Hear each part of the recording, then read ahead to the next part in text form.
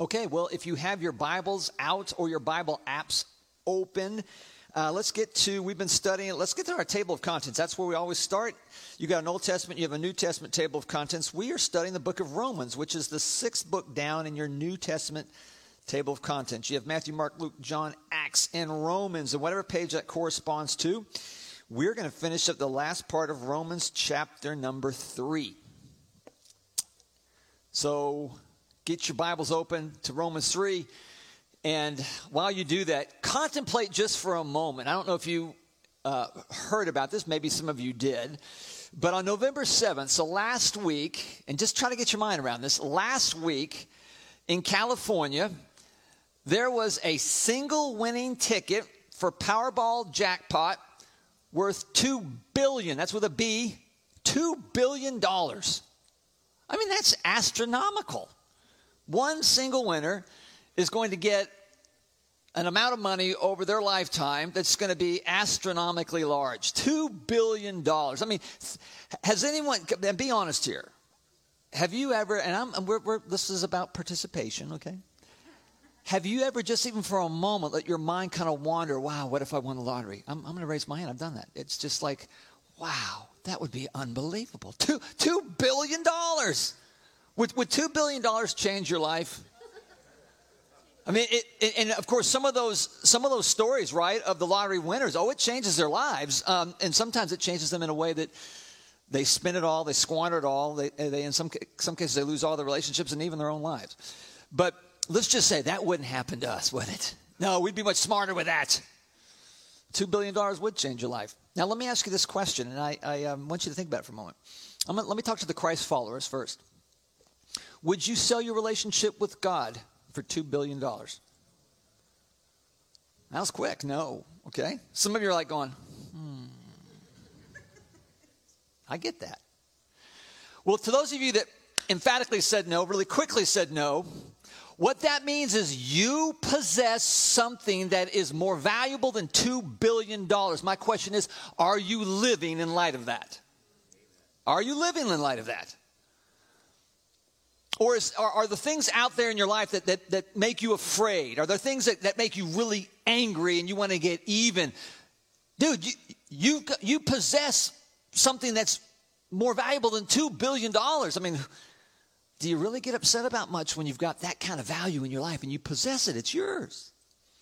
Now, let me ask those of you who are not followers of Jesus. Would you entertain the idea of passing up a $2 billion payout for a relationship with God?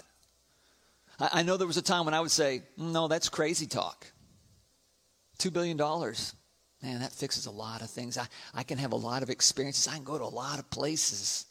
I can buy a lot of neat things. That's because for me, life was about here. I'm thankful that God in college changed my mind and showed me that, no, $2 billion is really chump change when it comes to what it means to be in a relationship with God through Jesus Christ.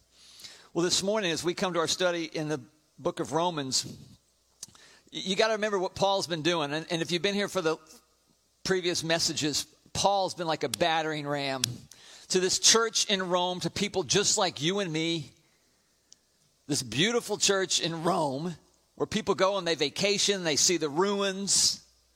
There was this church there. And Paul sends a letter, and it's read.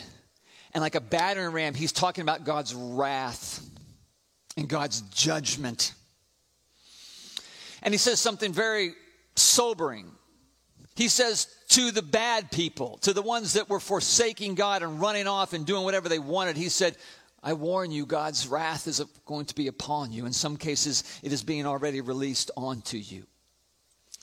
And in that church, you remember there were the good people who said, yeah, Paul, tell them. And then Paul says, and to you good people, God's wrath will be upon you. For those of you who do good for the wrong reasons, and you believe in somehow, some way that in your good, you can garner the favor of God, that he'll see you and go, wow, I like you, I'll love you.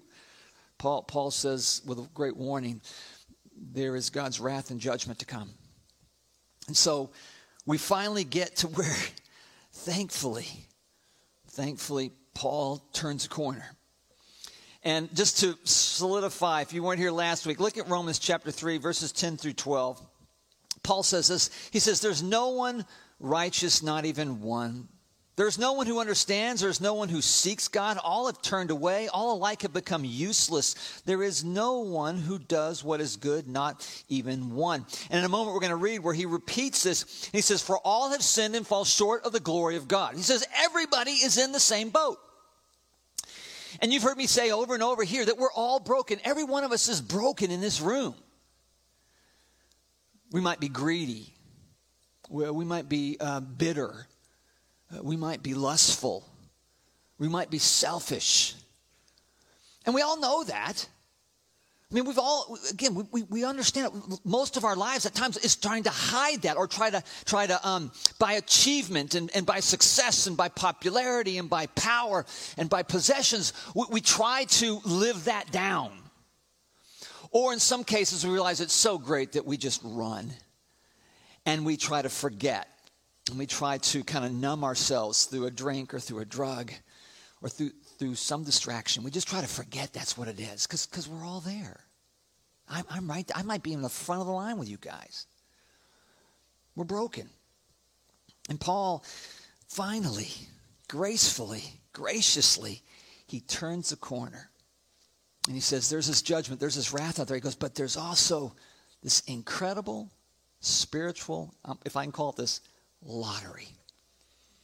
And it's much more important. It's much more valuable than $2 billion. And so this morning, what I want us to do is we're going to look at, and I want you to listen for the spiritual jackpot. We're going to read 11 verses. Listen for the spiritual jackpot as well as the winning ticket. Okay, so I want you to, as we read this, I want you to listen because Paul turns a corner, and I want us to realize if we really understand the spiritual jackpot, the winning lottery ticket, that our lives could be forever impacted much more significantly and eternally than $2 billion. So, verse 21, let me start there in chapter 3. If you'll follow along with me, it should be up on the screen. Again, listen for the spiritual jackpot and the winning ticket, okay? Paul says, but now apart from the law, God's righteousness has been revealed, attested by the law and the prophets. In other words, it was in the Old Testament. That is God's righteousness through faith in Jesus Christ. To all who believe, since there is no distinction. In other words, there's no distinction between Jew and Gentile. We're all broken. For all have sinned and fall short of the glory of God. They are justified freely by his grace through the redemption that is in Christ Jesus. God presented him as a propitiation through faith in his blood to demonstrate his righteousness, because in his restraint, God passed over the sins previously committed. God presented him to demonstrate his righteousness at the present time so that he would be righteous and declare righteous the one who has faith in Jesus. Where then is boasting? It is excluded. By what kind of law? By one of works? No, on the contrary, by a law of faith. For we conclude that a man is justified by faith apart from the works of the law. Or is God for Jews only? Is he not also for Gentiles? Yes, for Gentiles too, since there is one God who will justify the circumcised by faith and the uncircumcised through faith. Do we then cancel the law through faith? Absolutely not. On the contrary, we uphold it. Okay, let's go through, and I want to pull out the winning the winnings. What when I say spiritual lottery, what exactly? Well, let's go back to verse 21 and 22. Paul speaks of, and particularly in verse 22, he says that God's righteousness through faith in Jesus Christ is given to all who believe, since there is no distinction. So let's talk about, and there's going to be some big words here, and I know you didn't come to a theology class. But if your understanding and my understanding of God is wrong or it's ill-informed, well then at worst we worship an idol. We worship a false God, or God we don't really truly know, or at worst, or not at worst, at best, we don't worship God in a way that can really impact us and understand what we have in God through Jesus Christ. So the first winning, if you will, is this word called righteousness. And in particular, it's God's righteousness. And what does that mean? God's righteousness. It means right standing. It means that when you win the spiritual lottery, you immediately have a right standing with God. You are right no matter what. And not only are you right, you are given credit for the righteousness of God. Now, how do we understand the righteousness of God? Well, how do we understand anything about God? We looked at Jesus, right? Because Jesus was God in flesh. And so what happens when you become a spiritual lottery winner, you and I, we are given credit for the perfect life of Jesus. That's how God sees us. He doesn't see the brokenness. He doesn't see the sin in our lives. He sees us now through the righteousness of Christ. It's like suddenly, imagine if your bank account all of a sudden showed up like $1 trillion. Like, where'd that come from? You just got it. And that's all. That's it. The bank goes, that's what's in there. Go spend it. Or God puts on like these 3D Jesus glasses. Okay, and he's wearing this. So now he sees Kevin Sullivan. He doesn't see Kevin Sullivan as the person who has been selfish at times in his life. He doesn't see Kevin Sullivan as the person who has looked at a woman inappropriately at times. He doesn't look at Kevin Sullivan as sometimes a schmuck of a husband at times. Working on that. He puts on his Jesus 3D glasses and he sees me as perfect. He sees me as right. I stand before God. My relationship with God is right.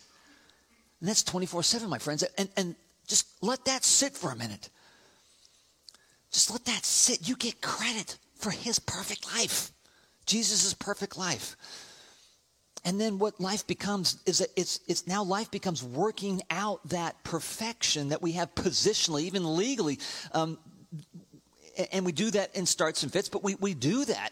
So how does that benefit you? What benefit is that up to you? Well, think about the times when your self-talk, and it may be self-talk, it might be our enemy, our adversary, Satan. He's just shooting his mouth off, and he's accusing you. You liar. You adulterer. You cheat. God can't love you. When those things are happening,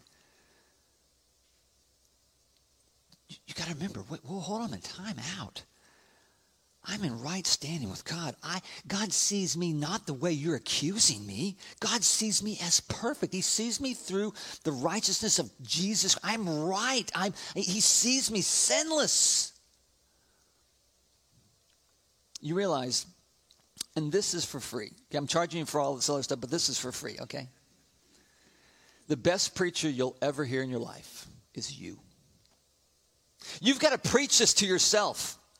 Because when that talk starts coming, that negative talk's coming, when Satan is trying to destroy you and rob you of your peace and joy and God of his glory, you've got to preach to yourself. You have to say, no, I'm a child of God. I am sinless in the sight of God because of what Christ has done. You got to preach that to yourself. That's one aspect of winning the spiritual lottery. Well, what's next? Look at verse 24. Verse 24 says, they are justified freely by his grace. Now we're talking about the word justification. We've got righteousness. Let's talk about justification. Justification is a legal term. And what it means is that not only are you made right by Christ, you are declared innocent. In the court of God, the gavel drops, boom. Every time you start to hear those thoughts that you think that and guilt and shame start to haunt you, just listen for the gavel, boom, the gavel, and God's voice says, innocent. Innocent. It's a legal standing in the court of God in which you, my friends, are innocent. There is no penalty to pay, for it has been paid. And again, just imagine how that can help you as you're moving along and as these thoughts come, these accusations come, these worrying about who you are. You've got this. Wait a minute, I'm a child of God, and I am right before God, and He's declared it in His court. So as the enemy casts aspersions and accusations, you say, "I am innocent." Again, you must preach to yourself.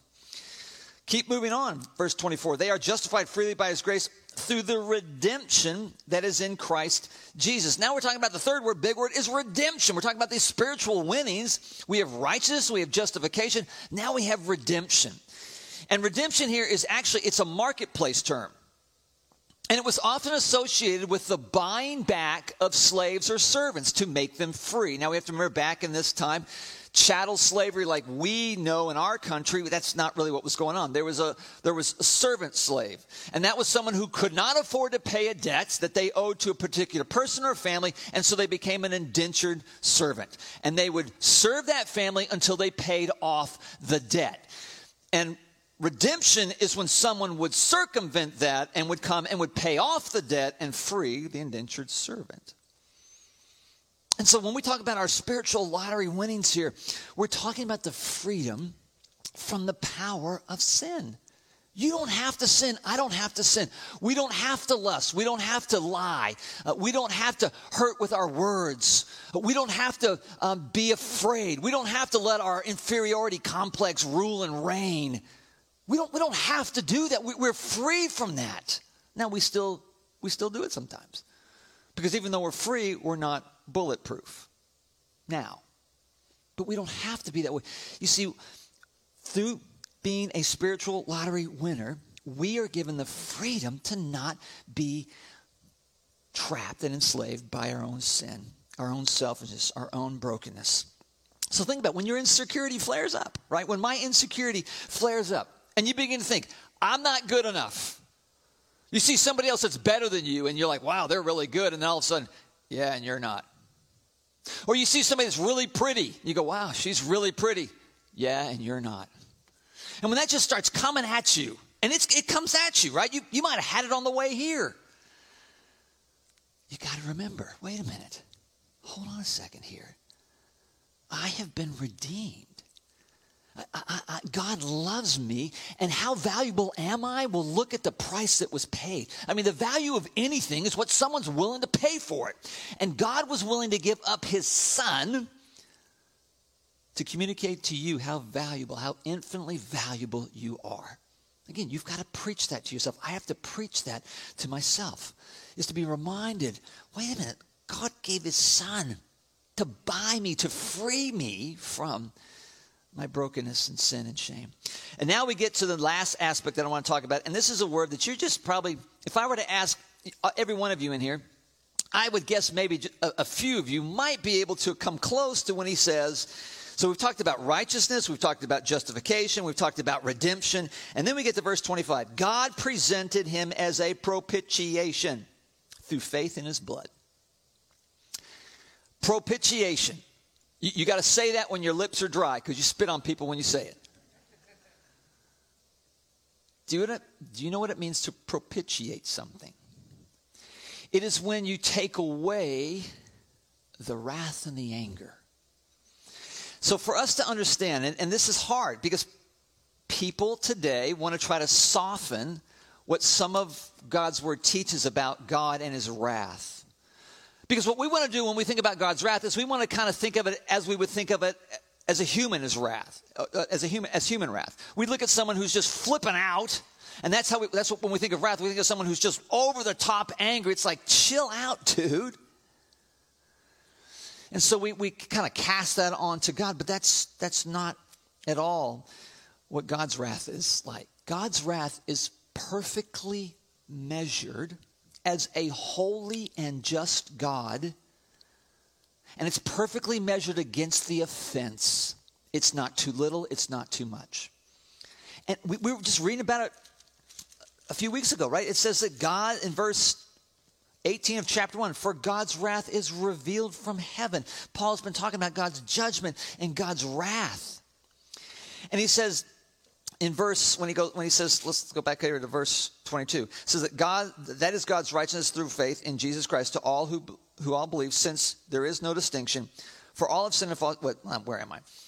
He says, there he says, to demonstrate his righteousness. So God's wrath is to demonstrate his righteousness. It's to God, he should get angry. We have sinned against God. We have rebelled against God, who's perfect. He's holy. And we've said, no, I'm not going to follow you. I don't want to follow you. I want to do it my way. And that's offensive to God. And he should get angry about that. And he does. And his anger and his wrath shows sometimes, but again, it's perfectly calculated. It's not over the top, crazy kind of wrath. We've wronged God. We deserve for him to be angry. And he shows his righteousness, which means his justice. He must judge that which is wrong. And we can relate to that, can't we? I mean, can we not understand that when someone does something wrong to you, let's just say you walk out in the parking lot and someone's just drilled your car. You're like, and you see them driving off, you're thinking, dude, you just hit my car. Get the license plate. You need to be held accountable for what you did here to fix my car, right? I mean, if he just said, hey, I'm sorry, it's just a bad day driving. We all have them. All right, I'll see you later. Inside you, there's no way, right? Well, we have been created in the image of God. We have his imprint indelibly marked in us so that we can kind of, even in the midst of our brokenness, we understand what justice is. And so God, because he is just, says he demonstrates his righteousness. In other words, he judges our sin rightfully by committing or convicting us and condemning us to death, as he should. But Jesus becomes this propitiation. Jesus absorbs the anger and wrath of God on our behalf. My friends, that is some spiritual winning right there. I mean, think about when someone's hurt you. Let's again, make it really personal. Someone's really hurt you, and you're justifiably angry. And then they come to you. I mean, and you can really tell they're sorry for what they've done. And they apologize, and they say, will you forgive me? And they acknowledge what they've done is wrong. And you see they're really hurting by it. You can tell they're making a sacrifice. They're humbly coming before you, and they're acknowledging that. And what does it do to your anger? It kind of dissipates it, right? You kind of like, okay, thank you, right? Conversely, those of you that are still waiting for that to happen from someone that's hurt you, and you're carrying around kind of that burden, you're, again, just testifying to this idea that there's wrath, and wrath is okay, and that there can be the relieving of that kind of anger and wrath. And so if God has that against you and me because of our sin, it's nice to know that what Jesus has done is he's relieved it. He's satisfied it so that God is no longer angry or has any wrath towards us ever. That's the amazing thing about this spiritual lottery that we've won. Our sins have been paid for, past, present, and future. It's not like it just wipes the slate clean and says, okay, try it again this time and do a better job, right? No, our sins are forgiven. There's no penalty at all. There's no more anger ever. So when you think that when you do something wrong, you're going to go out here, I'm going to go out here, and we're going to go home, and we're going to do something really foolish, something that hurts God, and we're going to think, he's mad at me. No, he's not.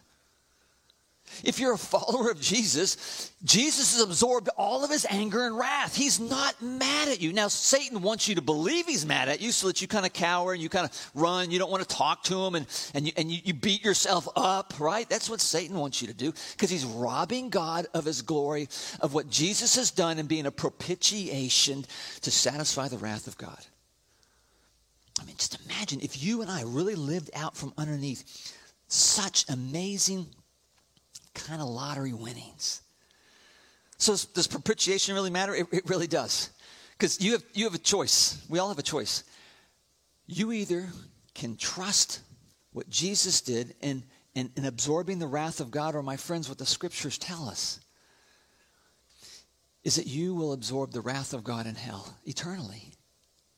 I say that very carefully. I don't say that flippantly, and I really wish I didn't need to say it. But that's what God's word teaches. So, there's the spiritual winnings. There's the jackpot. Now the question is how? How do you win, and how do you collect your winnings? Well, I hope you heard as we were reading a word that was repeated rather frequently. Verse 22. That is God's righteousness through faith in Jesus Christ. Verse 25. Him as a propitiation through faith in his blood. 26, declared righteous the one who has faith in Jesus. And there's many other instances. Faith is the means. It's the winning ticket, and it's the means by which we receive the spiritual winnings, the jackpot of the spiritual lottery. It is by faith. Faith becomes the means. It's through faith, by faith, in Jesus Christ. Not in the works of the law, not in how good we are, it's in how good Jesus was.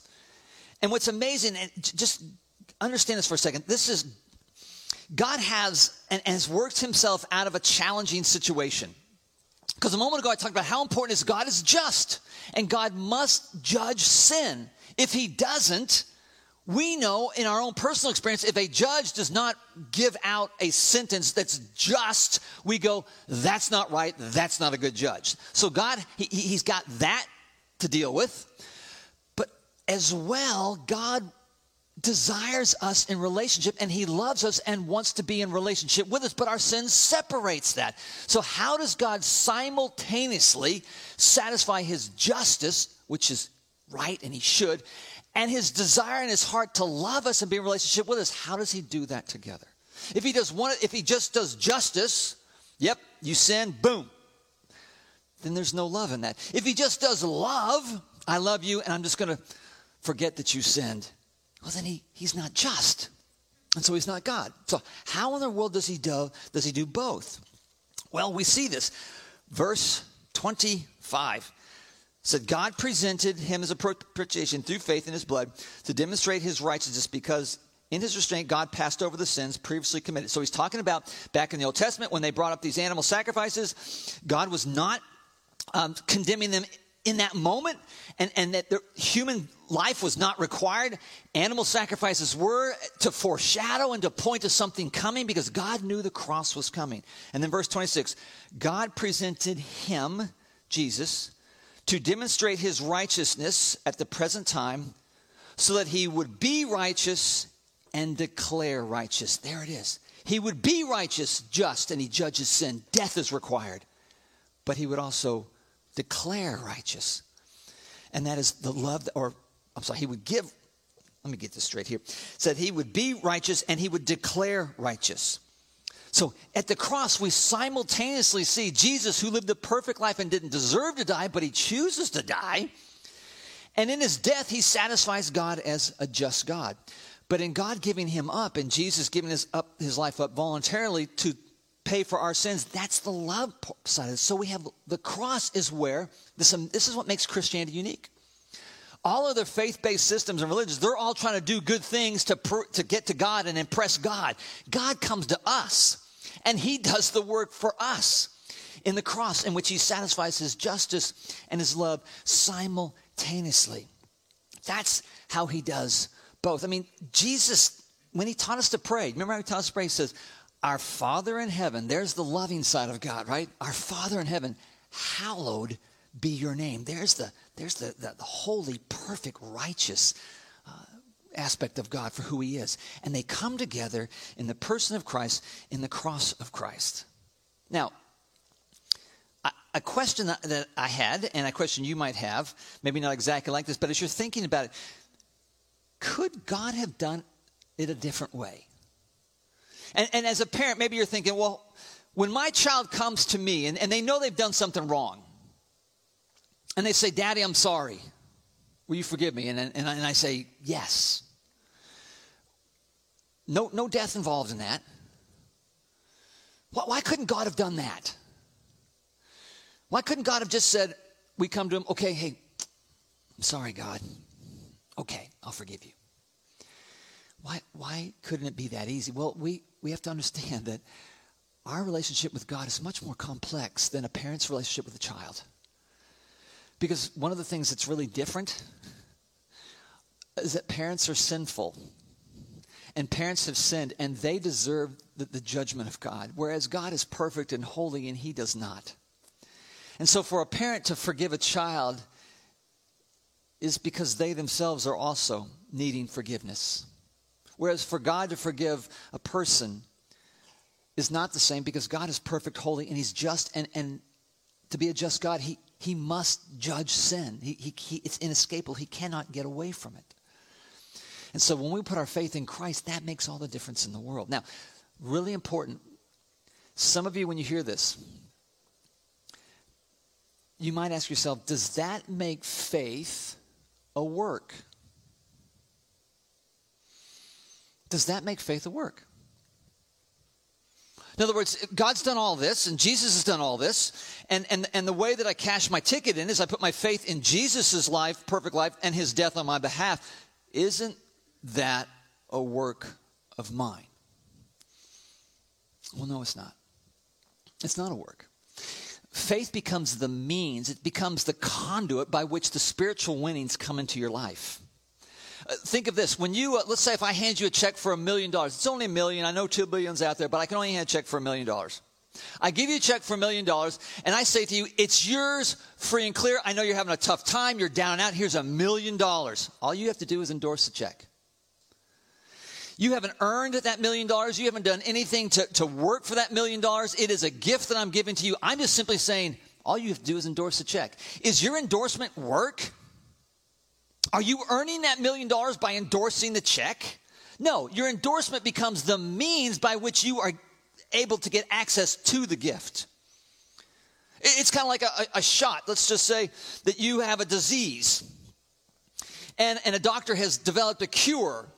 And you just, all you need is a shot in your arm. And so there's a syringe with the cure inside. Is the shot saving you? No, it's what's inside. The shot becomes the means by which you receive that which is saving you. And that's what faith is. Faith is not a work. It is the method, the means by which these spiritual winnings are delivered. Again, go back to Romans chapter 3. If God says in his word that there's no one who seeks after God, all have turned away, all like have become useless, there is no one who does what is good, not even one. That means none of us have the faith. We don't have anything, nothing that can earn for us or merit for us the spiritual lottery winnings. Ephesians chapter 2. Let me read Ephesians chapter 2. This says it even more clearly. For you are saved by grace through faith, and this is not from yourselves, it's God's gift. So your grace is what saves you. God's unmerited favor, God's gift to you, that's what saves you through faith. That's the means by which it comes when you put your faith in that. But Paul's very clear to say again, you didn't do anything. It has nothing to do with you. And then in John chapter 6, 44, Jesus said this. He says, no one can come to me unless the Father who sent me draws him, and I will raise him up on the last day. It's the work of the Spirit of God inside of you that even gets you to think about putting your faith into Jesus. And your faith is not a work. It becomes the means by which you receive the gift of the spiritual winnings from God. So, what's the jackpot? We talked about it, right? How do we collect? It's faith in Jesus Christ. Now, one thing that we need to mention before I close it out here, because it's really important that Paul makes this clarification.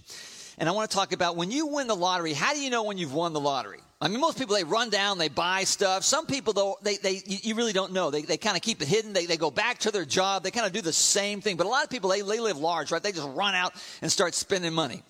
Well, what does it look like when you've won the spiritual lottery? What happens? Well, Paul says in verse 31 of chapter 3, he says, do we then cancel the law through faith? In other words, if it's all about faith, well then do I really need to obey the commands? If it's all about faith, if it's a gift, why do I need to obey the commands? He says, do we then cancel the law through faith? He says, absolutely not. On the contrary, we uphold the law. And previously in chapter 3, verse 20, Paul says this, for no one will be justified in his sight by the works of the law because the knowledge of sin comes through the law. He's saying, no, the works of God are really important. And the law is there. The purpose for the law is to realize you cannot keep it all in your own strength, in your own willpower and effort. You need a Savior. And so the law points to our spiritual need for a Savior, for Jesus Christ to rescue us. And once he rescues us, that's not just something we mentally ascend to and say, okay, I'll believe in Jesus. It's something that actually happens in your heart. You're born again, the Bible says. And the Spirit of God comes inside of you, and now you're given the desire to obey the commands of God. So we don't just throw out the book because we have faith in this incredible gift of grace. No, we're given the Spirit of God so that we can actually live out the commands of God to honor the one for what we already have been given not what we're trying to get. And that, in a nutshell, is the Christian life.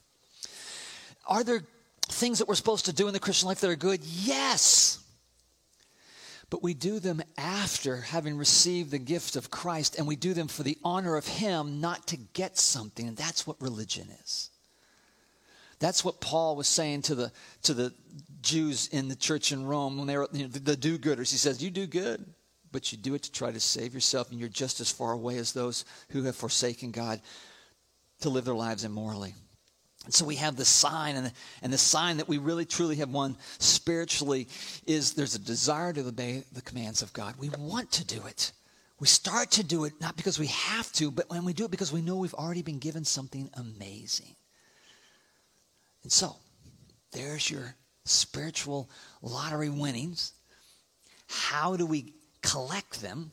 And what does it look like when we really have won? So my challenge for you this week, one is, let me just, to you that are the spiritually lottery winners, you've won, you already there, it's important that we purposely reflect on those winnings regularly. We purposely reflect on them.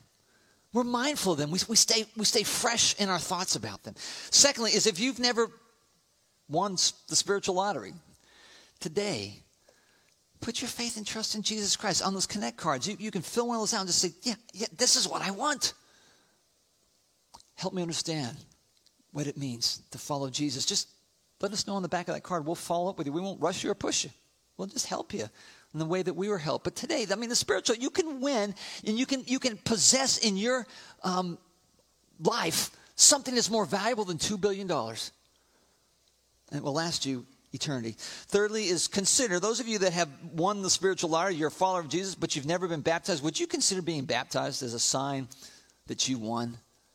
God commands us to be baptized. Once we've become a follower of Jesus, just give some thought to that.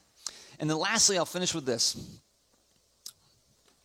As I was studying this, and I suspect some of you are right here, right now, I just explained to you from the scripture, we just read out of God's word, that we've been given God's righteousness, that we've been justified and declared innocent, that we have been redeemed, bought out of the slavery of sin to be free, and we have had the wrath of God satisfied and taken off of us forever.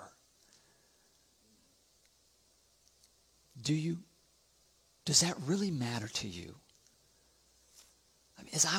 There's been times when I think about that's what happened to me. Do I sense it? Am I happy for it? Does it change my thinking? Does it change how I live? Or do you walk out of here and you've heard that, you go, well, that's nice, but that's about it.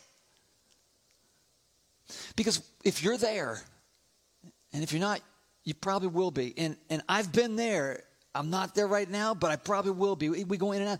What happens? Why does something as amazing as that sound maybe so trite? My friends, it's because we're too much here. When our thoughts and our desires and our affections are for the things of here, and we're not living with an eternal perspective and a desire to really see eternity and Jesus come back, when we're not living with that in mind, the things that I just read to you sound rather, dare I say, boring, because we're so focused here. So if that's where you are, and it's where you're going to be if you're not at times, it's where I have been, it's where I will be at times, the way you make this come alive, and I think God maybe knew this. Certainly He wanted us to share our faith with other people because we need to move our faith out. But I suspect that He knew that as we did that, it kept us fresh with our faith. It reminded us of when we were on the edge of eternity and we took that step to trust in Christ, and our lives were like, our hearts just, boom, they blew up. We just couldn't believe what had happened. And so if you really want this to come alive and to be something that's fresh, then we've got to be on the front line of sharing our faith with other people, of telling them these things over and over so that we are, in a way, telling ourselves again. Okay? Let me pray. Father, thank you for your love for us. And I pray your blessing, Lord God, over the teaching and over your words. They're not mine. May they be yours. And I pray they would find their way into our hearts and into our heads. For your glory, I pray these things in Jesus' name. Amen. Well, what we're going to do now is I'm going to ask the band to come on up here. If they're outside there, they should be coming up. Very good. Dave, we got a one-man band right here. While they get I'm sorry, Amber. I'm sorry. We have there we go. Very good.